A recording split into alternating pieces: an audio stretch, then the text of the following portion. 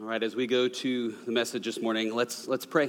Father, I pray, I ask that you would give us light. That you would then also give us the courage when your light comes to leave the light on. In Jesus' name, amen. Well, since the start of the beginning of our summer, we've been in a series on the life of David that we've been calling a journey of the heart, and we have used stories from the life of David as we go through as the guide for this series, and we've been stopping in some places to really pay attention to different things that have been surfaced through these stories, looking deeper at what these things mean for our hearts as well. And in the past few weeks, we've been looking at 2 Samuel chapter 11 and 12, a painful episode in the life of David, the story of David and Bathsheba. This is a story that's pretty intense, an episode that causes us to wonder, what happened to this guy's heart? Now, if you don't know the story, I won't tell the whole thing, but the summary is that King David sees a beautiful woman. He sends for her, he has sex with her, then he sends her back home, and at some point the woman named Bathsheba, she sends word back to David that she's pregnant. Now, instead of repenting, instead of confessing it and trying to make amends, David decides he's going to cover it up. And he does that by having her husband murdered. And then King David marries Bathsheba, and it looks like the cover-up was complete. But he didn't get away with it, friends, because God shows up. And part of why he didn't get away with it, and part of why God showed up, is God loved him too much to let it go on. Loved him too much to let him live in the dark. And God shows up through a prophet named Nathan. We looked at that part of the story. He skillfully tells a story that becomes a confrontation of King David. And Nathan, what he did was shine a light on what David had done, on how far David had gone. And when this happened, David had a choice. This passionate word came to David, right? And he could have stepped in the light or not. He hears the message loud and clear, and he decides to step into the light. He owns up to his sin. He says, I have sinned against the Lord. See, the lights come on for the first time in a long time, because it'd been about a year at least by this time from the start of this to this point in the story. And when he decides and sees the truth, he understands that he has not just committed adultery, not just committed murder, as big as those are. He also sinned against God. He betrayed the heart of God. David says, I have sinned against the Lord. And then the prophet Nathan, after David's confession, says, the Lord has put away your sin, David. And again, that's amazing grace, right? It's forgiveness. But as we looked at last week in depth, forgiveness and grace didn't mean that there were no consequences. Right? Nathan says, the Lord has put away your sin. You're not going to die, which on the surface, if you stop right there, it looks really simple, real quick, real easy, kind of superficial. It's like, oh, wait, so I just say, I'm sorry. And God says, okay. Oh, and that murder thing, sorry. But we keep reading. We keep reading the story.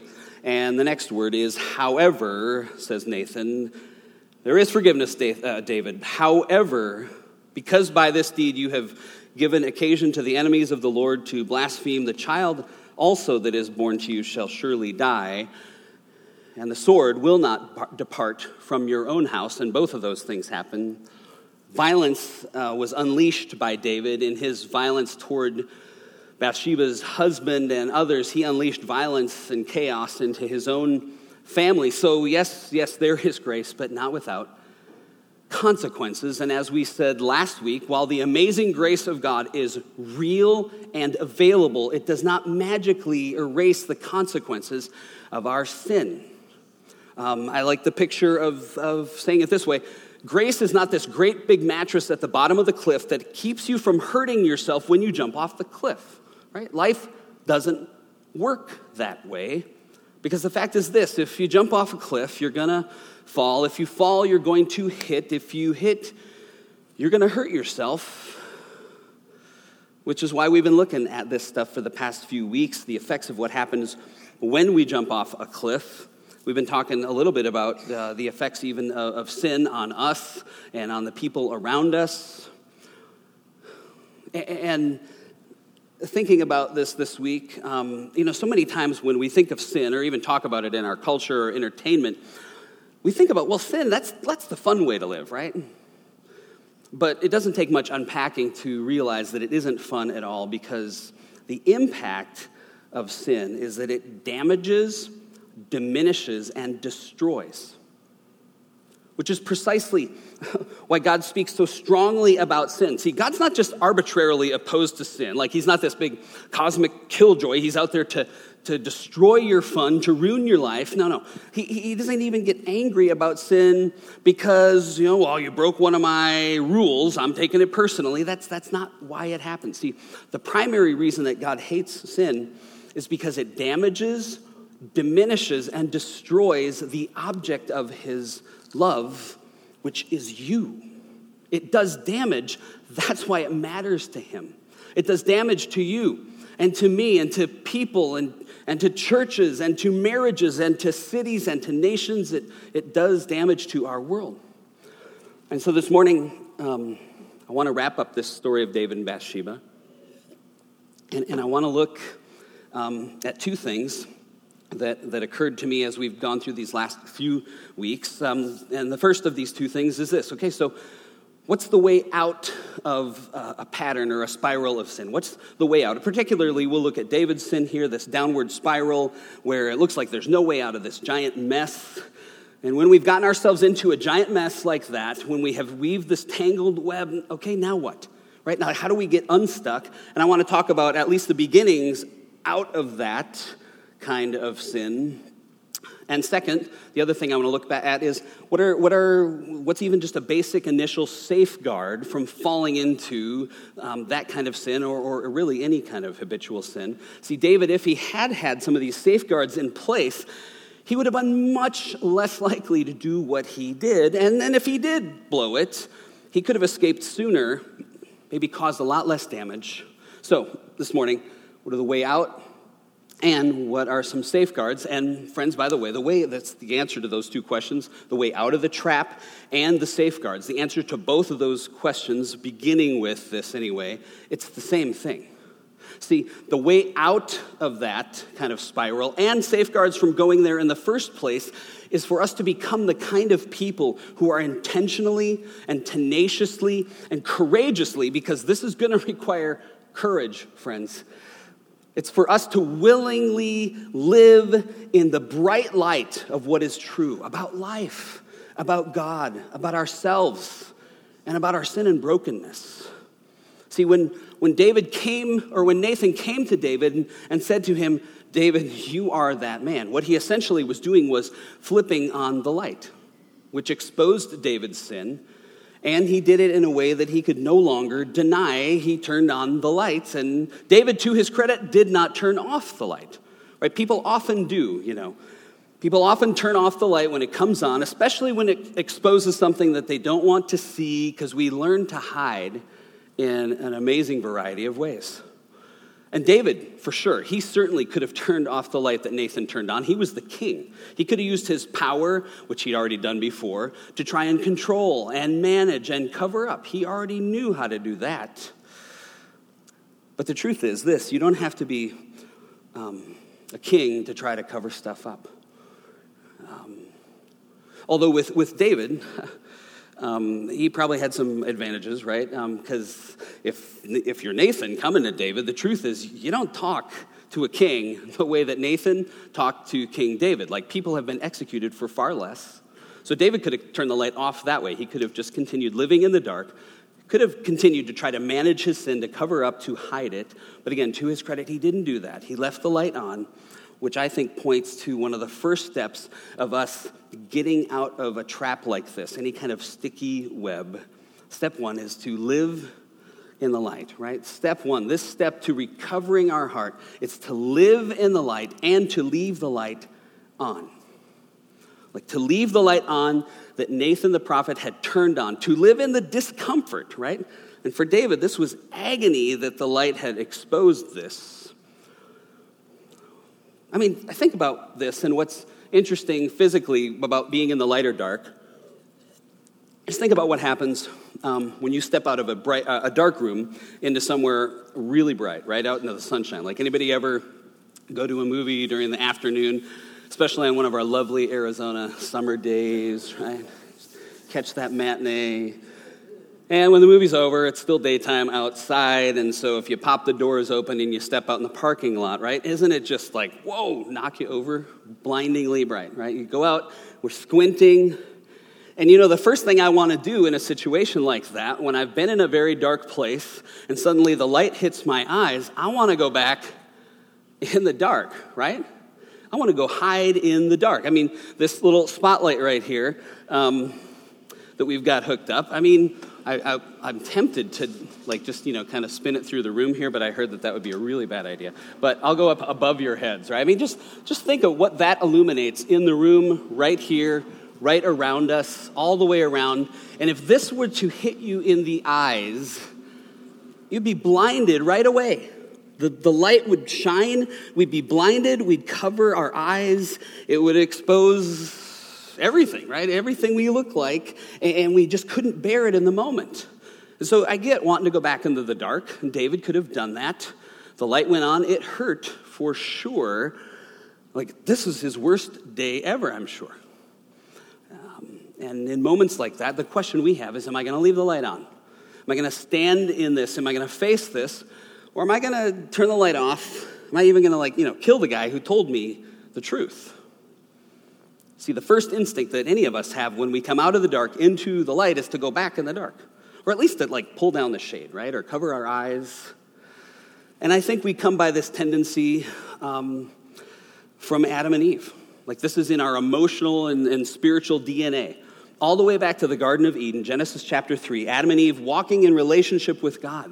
They had this close relationship with God, eye to eye, face to face, nothing hidden. It was this incredible kind of intimacy. And then sin entered into that relationship, and when sin entered in, everything changed. They began to cover themselves. They were ashamed of what they saw. They began to hide from God. And we have been hiding ever since. We've been covering ever since. It's almost like it's hardwired into us. Like every instinct that we have when we are exposed is to cover, to turn off the light, to pull down the shade. But again, here's the deal. The first step to recovering from this kind of sin or trap is to live in the light. Intentionally, tenaciously, courageously be willing to leave the light on. It is the only way out of this kind of downward spiral. And by the way, if we don't leave the light on, we'll continue to spiral down, sometimes even into death. And if not physically, the death of your relationships, the depth of your capacity, the death of your joy. So again, that's part of the way out, live in the light. And like I've been saying, living in the light is also the primary safeguard, I believe, from dropping into this spiral as well. So again, for us to intentionally, courageously, tenaciously live in the bright light of what's true about ourselves, about our struggles. And it takes courage to do that, because honestly, friends, I don't always like what the light exposes. And to get real clear on this, I want to look at 1 John chapter 1, a few verses in there is where we're going to spend the rest of our time. We're going to unpack these verses. And so we'll have it on the screen, but you can flip in your Bible as well. 1 John 1:7 says it this way.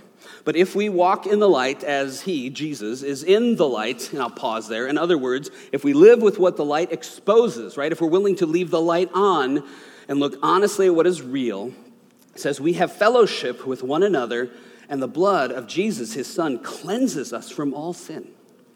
I mean, being cleansed by the blood of Jesus is one of the results of living in the light, of leaving the light on.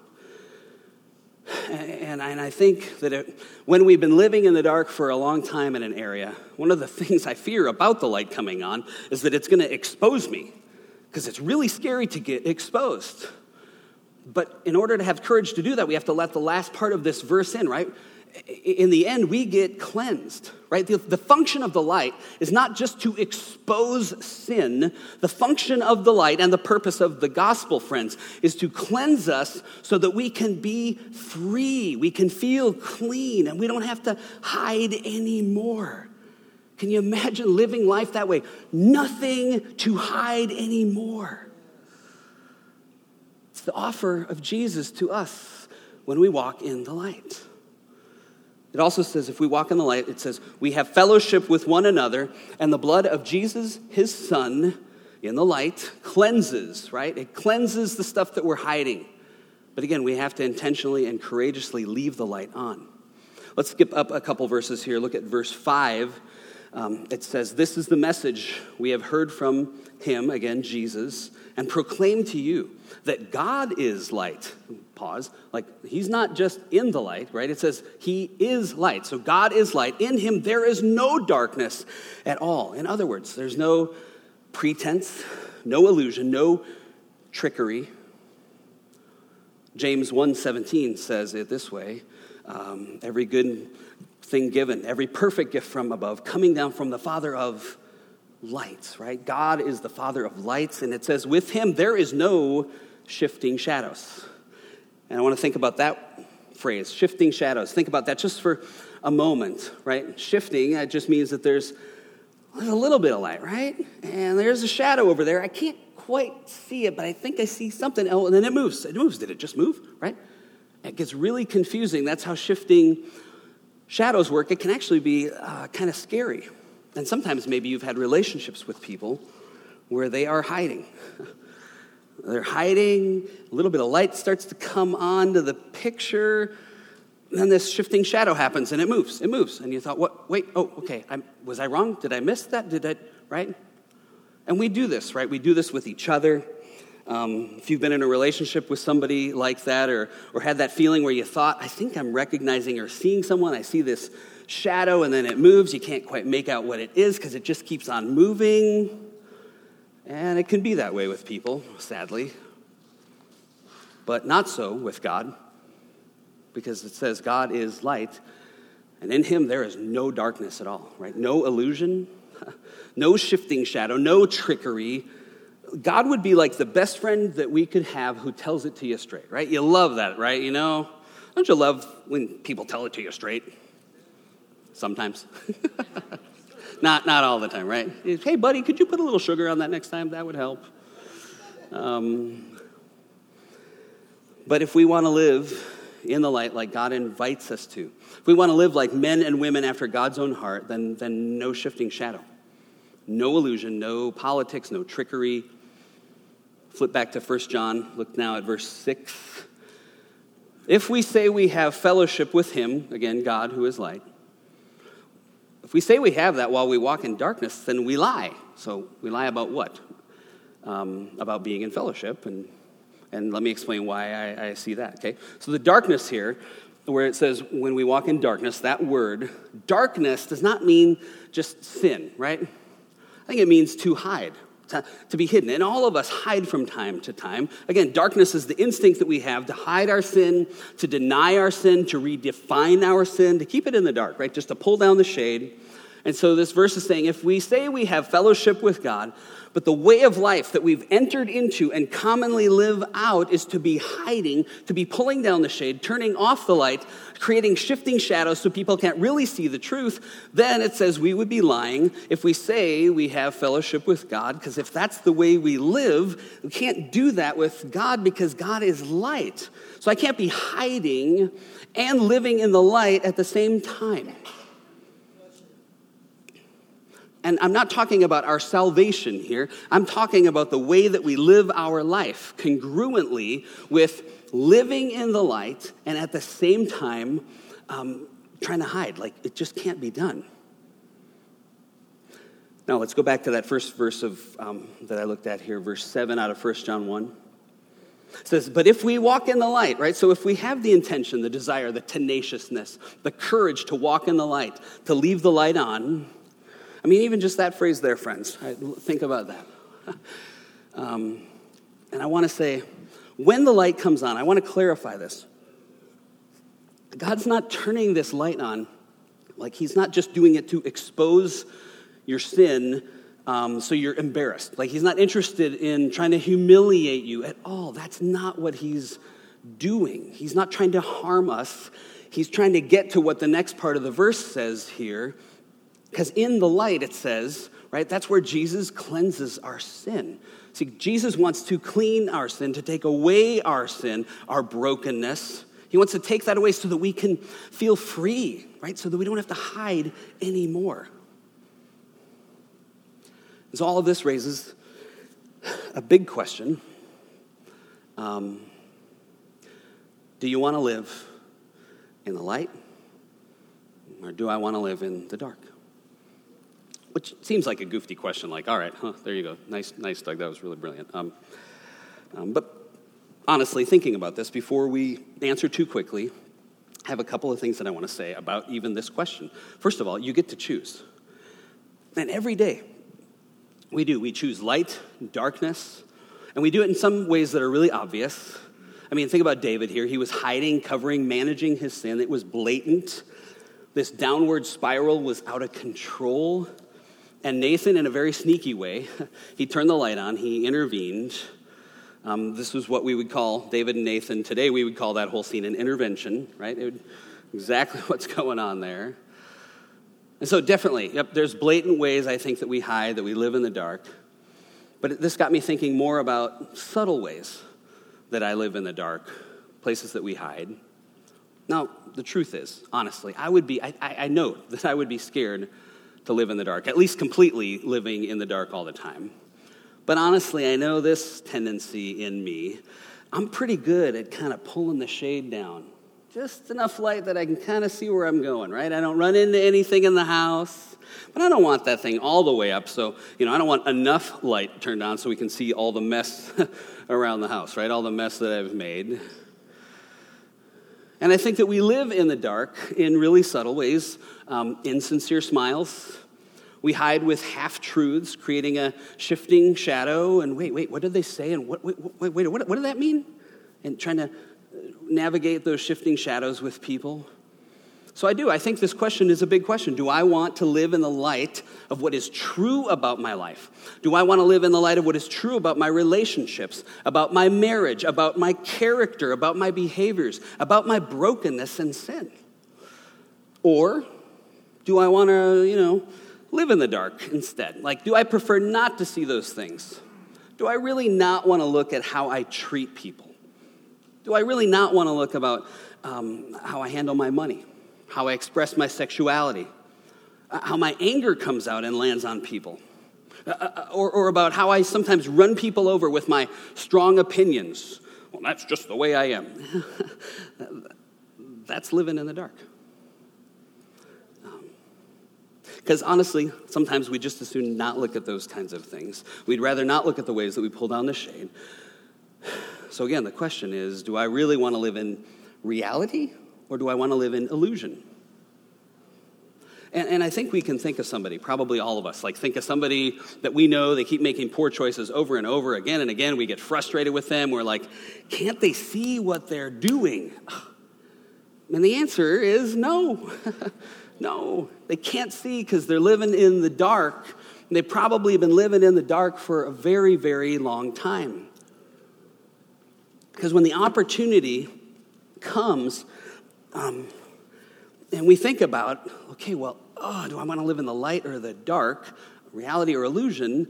Most of us, instinctively, we go, well, of course, right? I want to live in the light. I think everybody here, if we had the opportunity to choose, we'd choose light, right? We wouldn't say, yeah, I want to be blind to reality. Most of us. We'd say, yeah, no, sign me up for light, okay? Because when I have time to think about it, the light is actually good as well. There's things that I love about the light, right? The light turned on, it helps me to see beautiful things as well. It helps me to see things that I want to see, that I need to see. It's kind of like beautiful things like when you're sitting somewhere, the sun has not yet come up, and you're maybe at the ocean, or there's a mountain scene before you. You know it's there, you haven't seen it yet, and you're just waiting, and the sun's about to rise. It's dark, so you can't see it, but then when the light comes, it reveals the beauty, and we go, oh, wow, I love the light. See, because sometimes light reveals good things, noble things, virtuous things. And I love the light of reality in those places because when good and virtue and nobleness are revealed, I go, oh yeah, I want to choose that. I want that because I want to live in the light. I mean, that's how many of us came to Jesus, right? The light came on. We realized, we saw, we understood who Jesus really is. Thank you, God, for turning on the light in my heart. So sometimes the light helps me see beautiful things. The light also is a benefit when it helps me avoid dangerous things or hurtful things. I love it when the light does that, right? Because when the light reveals dangerous things, it protects me. It helps me to avoid the dangerous things, because if it were not for light, I would have walked off that cliff because I didn't see it. Not because I'm evil. I just couldn't see it. There was no light. If it wasn't for light, I'd fall into a hole because I didn't see the hole. If it wasn't for light, I'd fall into a trap. I'd trip over things if not for the light. I mean, you ever get up in the middle of the night to do what you do when you get up in the middle of the night, right? And there's not any light. I remember when Noah was little. He's not here, right? I have to ask permission before telling these. Okay, he's not here. When he was little, Legos. Anybody kids with Legos?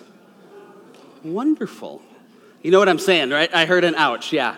In the dark, barefoot, when you go to what you do in the middle of the night, that thing that you do, right? And you step on a Lego, oh man, Legos are from hell. They get implanted in your foot. You feel like you've broken your foot and you're wide awake, right? By the way, empty nesters like us, there's a benefit to empty nesting because when you go to bed and get up in the middle of the night, nobody's moved anything, right? Well, we got a grandkid coming, so that could all change. But so I love the light. It protects me, right? It reveals what's good so I can choose it. It reveals danger so I can avoid it. But again, as I was writing and thinking, and so I love the light, but sometimes the very thing I love about the light is what I hate about the light because it reveals and exposes what's true. Not just about the good stuff always, but it also then, because it's indiscriminate, it reveals what's broken and unhealed, particularly about me and my weaknesses. And in those places, first I hate the light. Oh, I hate it, right? See, I felt just fine about my marriage until the light went on, and I began to hear how my wife was experiencing my shortcomings. Oof, hated that. I felt just fine about my attitudes, my anger, my addictions. And I think David felt just fine about his adultery until the light went on. And then I hate the light, right? Some might say I felt just fine about my sexuality. Felt just fine about how I'm handling my money, how I treat my friends, till that stupid light went on. And every instinct that I have when the light shines and shows how things really are in my life, my attitudes or how people experience me, every time that light shines and it's embarrassing, I just want to turn it off because in those places, at first at least, I hate the light. And John 3:19 says, people love darkness instead of light because their deeds were evil. And I get that verse. Because the reason it seems like the darkness is my friend is because I can use it to hide what I don't want you to see about me, and I don't even want to see that stuff about me. And so we're just slick enough, aren't we? We don't want to live in total darkness. We pull down the shade just a little bit. Just let up enough light so we don't totally shipwreck our life, maybe. We create enough shifting shadows so you can't really confront me. No, that's not what I said. That's not what I did. That's not what I meant. So again, before we quickly answer the question that I had earlier about living in light or dark, I have to acknowledge that oftentimes we seem like it's easier to prefer darkness over light, and that's because we like to hide. We think that darkness is giving a safe place to hide, but something I think is really scary about our tendency to hide things in the dark, to pull down the shade, to turn off the light, it's this. If we live in the dark long enough, if we make this a pattern of life, we can get used to the dark. And while numbing our conscience might sound, appealing, especially right now if we're in the middle of something that's scary and we don't want the light shined, that's a dangerous place to be. This sounds like an odd prayer, but I almost think it'd be worth praying a prayer that we would be afraid of the dark, because the danger is we could learn to live in the dark and think that's normal. You see, when we live that way in the dark, we say things like, I don't see anything wrong with, and then we just kind of fill in the blank. And the reason we don't see anything wrong with that is because we're in the dark. Of course we don't see it, because we've been living in the dark so long that we're used to the dark, and sometimes we even start to think the dark is light. And so we might say, I don't see anything wrong with flirting with that woman at work, even though she's married and so am I. And the reason that guy doesn't see anything wrong with it, because he's living in the dark. He's gotten used to the dark, and so doesn't see it. Or we might say, I don't see anything wrong with how I talk to my kids, or the way I talk to my friends, or to my wife, or when I use my anger to manipulate and control them and get what I want from them, when I punish them with the silent treatment. I don't see anything wrong with that. And the reason someone like that wouldn't see anything wrong with that is because they've gotten used to the dark. So they just don't see. Or I don't see anything wrong with sleeping with somebody before we're married. And again, the reason that we just go along with it is we've been living in the dark a long time. We've gotten used to the dark. We're running red lights, like we talked about with David and Bathsheba earlier in the series. Like early in David's temptation, somebody reminded him, hey, David, she's somebody's wife. This is someone's daughter. What are you doing, David? And he blew right through those red lights. So, yeah, sometimes we do, right? We live in the dark. We even may have enough light to go, I know that's wrong, and we just blow right through it. But honestly, sometimes, again, we're living in the dark, and so maybe we don't really know, or we've forgotten, or we don't see it because we've gotten used to the dark. We don't maybe even know the difference in some areas of our life between right and wrong. We don't see it. We don't see it. Dallas Willard, in his book, The Divine Conspiracy, opens the book with this really compelling illustration. It's a fighter pilot, and he is flying upside down. But he doesn't know that he's flying upside down because he's in the dark. And so his hands are on the control, and he moves into what he thinks is a steep ascent, but he's upside down.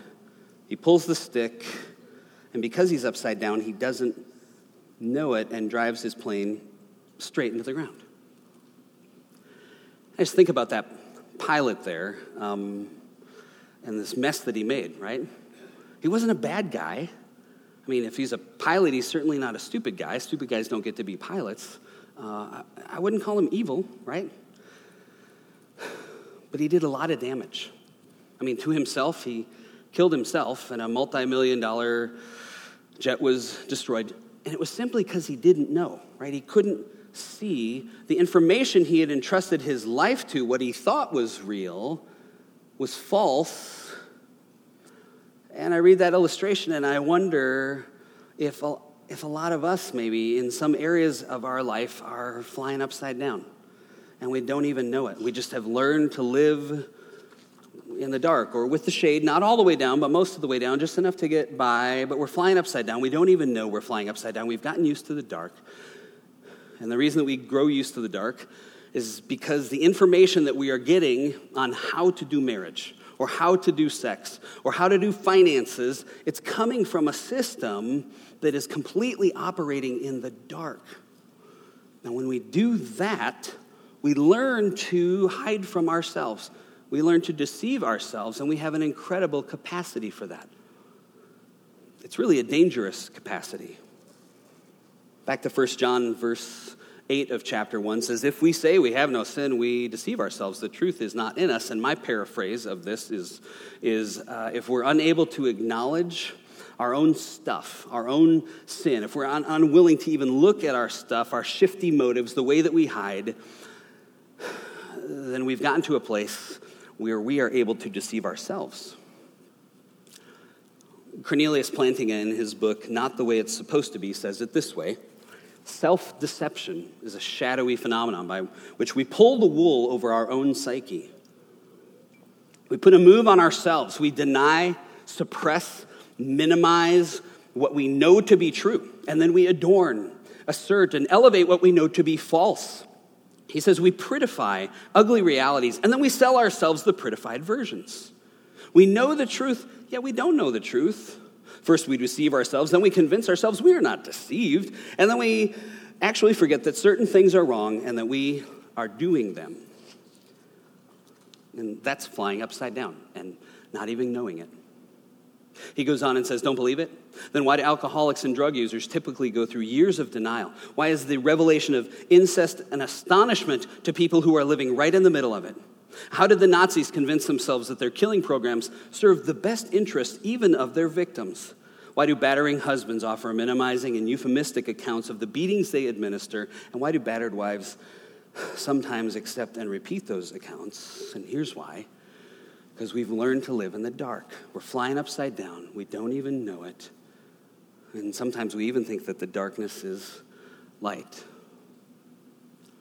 See, from the time of Adam and Eve, we've been hiding, we've been covering, concealing our sin, which is why I'm convinced, at least the first step and the only way out of our sin is the thing embodied here in the story of David.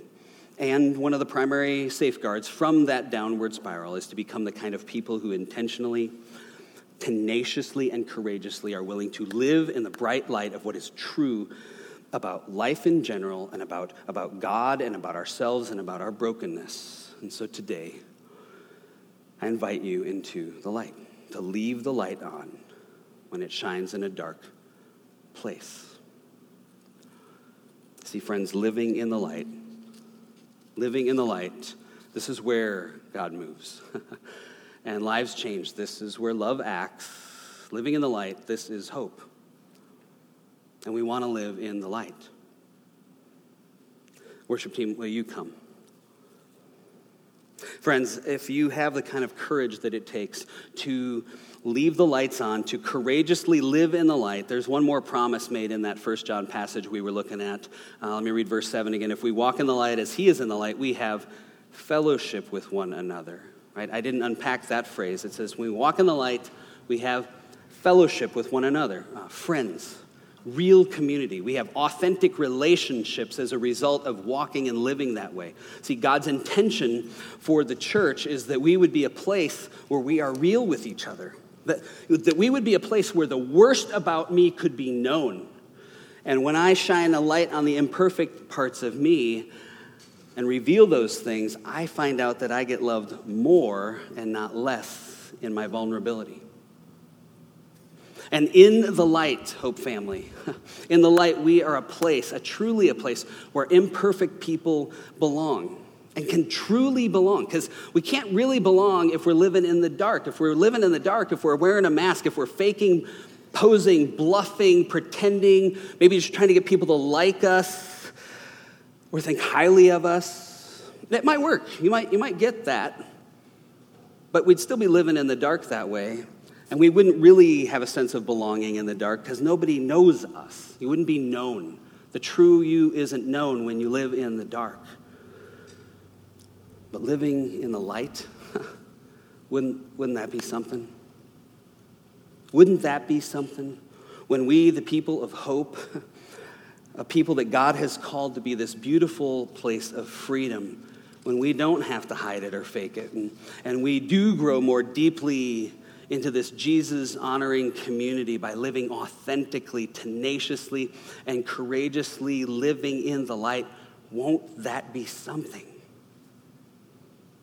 And I got to say here again with this this spotlight for a sec, by the way, I just need to say it, this is not about one of us or some of us that think we have the spiritual gift of spotlighting other people's sin, right? Right? Because if we turned all the lights off and I started shining this at you, you can't see me, right? So anybody that thinks that they've got this, this professional gift of spotlighting other people's stuff, that is not what this community is like. You shine the light on your own stuff. We don't shine the light on everybody else's stuff. We shine it on our own stuff. So friends, let's live in the light. Instead of worrying about somebody else's brokenness or sin or details of what they've done, let's stop and look at ourselves and invite the light of God to shine on us. And when the light of God shows broken places or somewhere that could wreck me, instead of hiding or minimizing, and I agree with God about that thing, guess what happens when I agree with him about that thing he reveals? You get to be free. You don't have to hide anymore. You get to be cleansed. You get to experience forgiveness and grace. And yes, there might be a gigantic mess to clean up. But in a community of grace, we let people walk with us. We give them permission to help us. And because all of that is true, that you get to be free, friends, we don't have to hide. Like when we come to God and agree with what he shines his light on, he will forgive, he will cleanse. And because that's true, you don't have to cover. You don't have to live in the shadows anymore. And that's the gospel that we proclaim, folks. You don't have to create illusions. You don't have to pretend. You can walk in the light because in the light, there is cleansing and healing and forgiveness. In the light, there is grace. And so, friends, I invite you this morning into the light because it is the safest, healthiest place on earth to live. Will you stand with us? Father, thank you for your light, for your grace, and all of it stems from your incredibly deep love for us. We love you, and I pray that even as we close now, that we would ponder this in the light of your love. Do we want to live in the light or in the dark? And that we would take some steps toward trusting you more. In Jesus' name, amen.